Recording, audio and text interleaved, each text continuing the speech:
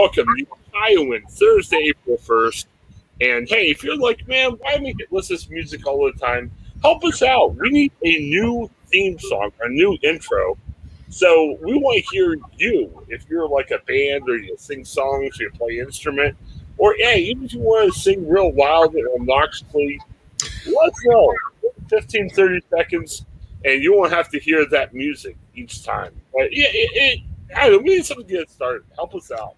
Yeah.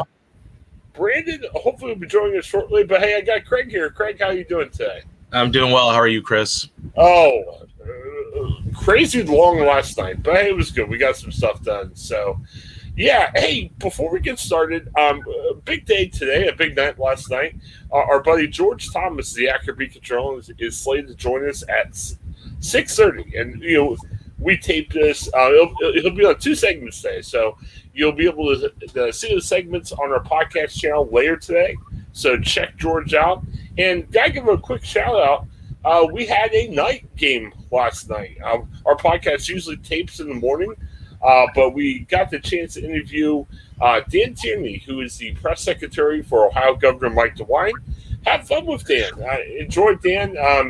It went 50 minutes, so you got bonus Ohioans. So I never want to hear a message going, man, you guys have put out enough content. Good night.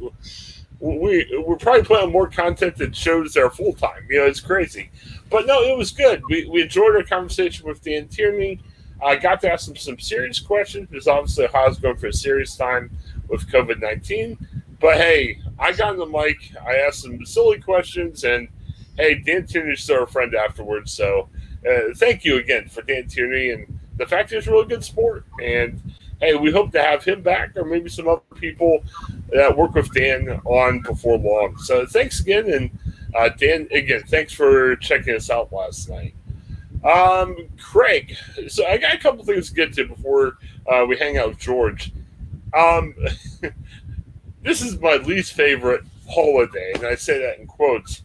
April 1st, April Fool's Day, which is weird because we're the truth. We're journalists. We say what it is. I don't like April Fool's Day. I don't like the jokes. Some of them are just kind of nice and simple. But, hey, I'm a guy that I get paid to tell the truth and everything. I think April Fool's Days are weird. I remember once at a newspaper, and I like the editor. I respect him much, but I kind of lost a little respect for him. We had a column in a paper on April 1st. It was on the front page, just saying dumb stories that were happening around town and say, ha, it's April Fool's. And I cringed. I almost said, take my name off the paper for that day. I'll quit for a day and come back tomorrow. What's your thoughts in general about April Fool's Day? Yeah, I think I'm pretty much the exact same as you, where I just do not care for it anymore. I think maybe when you're a kid, it's a little bit more fun, but I think as you grow up and you're an adult, you take it a little bit like way more serious, like, because it's everyday life still. And April Fool's Day is really not any fun because you just never know when people are trying to mess with you, and if you don't like getting in on the jokes, you just got to hope that people understand that and maybe don't do it to you, but sometimes they still do. So yeah, I think I'm pretty much around right where you're at with this. Is I just don't like it, especially in our field as well. I don't like any kind of journalism on April Fool's Day that that goes along with the joke of April Fools. I know maybe lighten up kind of thing, but I just don't like it because you don't want to risk your reputation by having a little fun on April Fool's Day. It's not worth it. It just, to me as a journalist, it's not worth. If my editor said, hey, write a story, but then say, April Fool's at the end of it, I'd say no, because our reputation's more important than having a fun joke on an April Fool's. Yeah, definitely. And I was trying to pull up a story with lame April Fool's Day hoaxes over the years, and had an ad that you may have heard. So it's kind of silly. People talk about like end of the world hoaxes and everything else. And I think it's tough even in our specter of fake news. I mean, good night. You look at some of the crap that's out there. And when I say fake news, I'm not talking about stuff that we produce. I'm talking about, just crazy stuff that's out there. I almost feel like it's April Fool's Day every day. I mean, you got people saying, "Oh, the vaccines are terrible." Like there was somebody who actually the other day said, "Vaccines are like the mark of the beast in the Bible." I'm like, "What?" Right.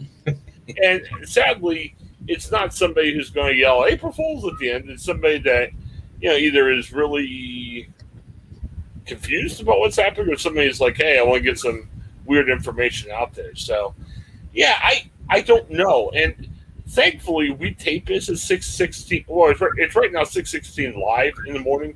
I haven't heard about too many April Fool's jokes. I mean, maybe we need to talk about it a little bit next week, but just to see what's happening with that. I don't know. Have you heard anything that was being planned, or have you seen anything come across already?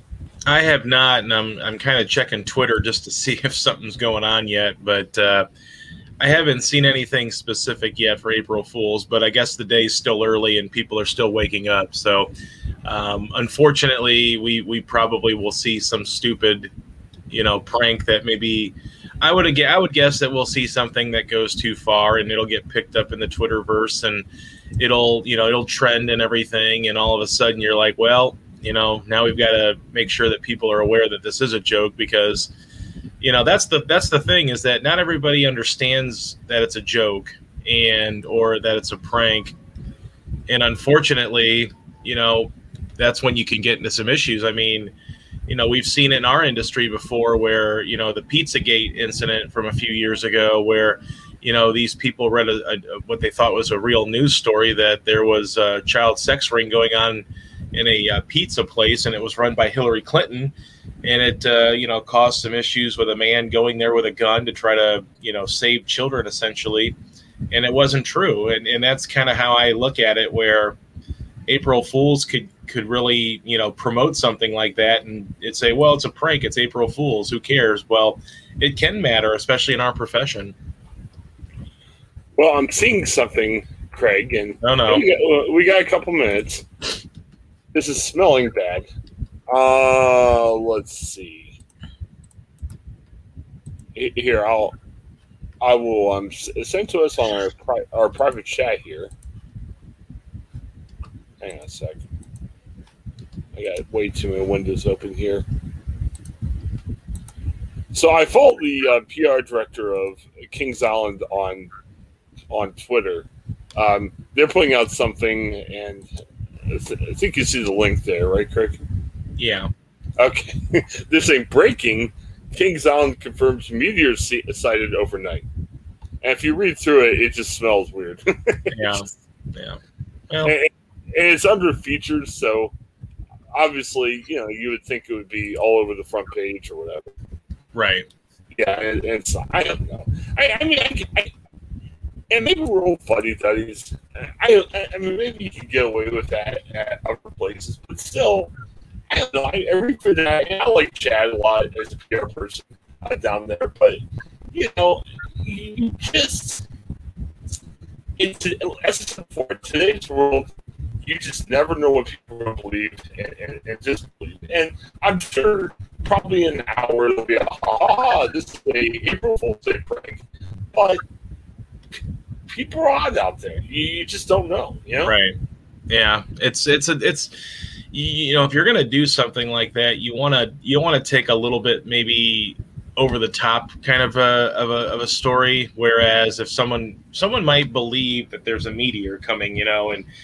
So I think if you're going to have fun with it, you got to have a lot of it's got to be over the top, okay, haha, we read the headline and we know it's an April Fool's joke, but we'll humor you anyway and take a look at what you have. But someone saying that there's a meteor or someone saying that something's going to happen today, that's just, you're probably causing too much stress for a situation that doesn't really require or need it.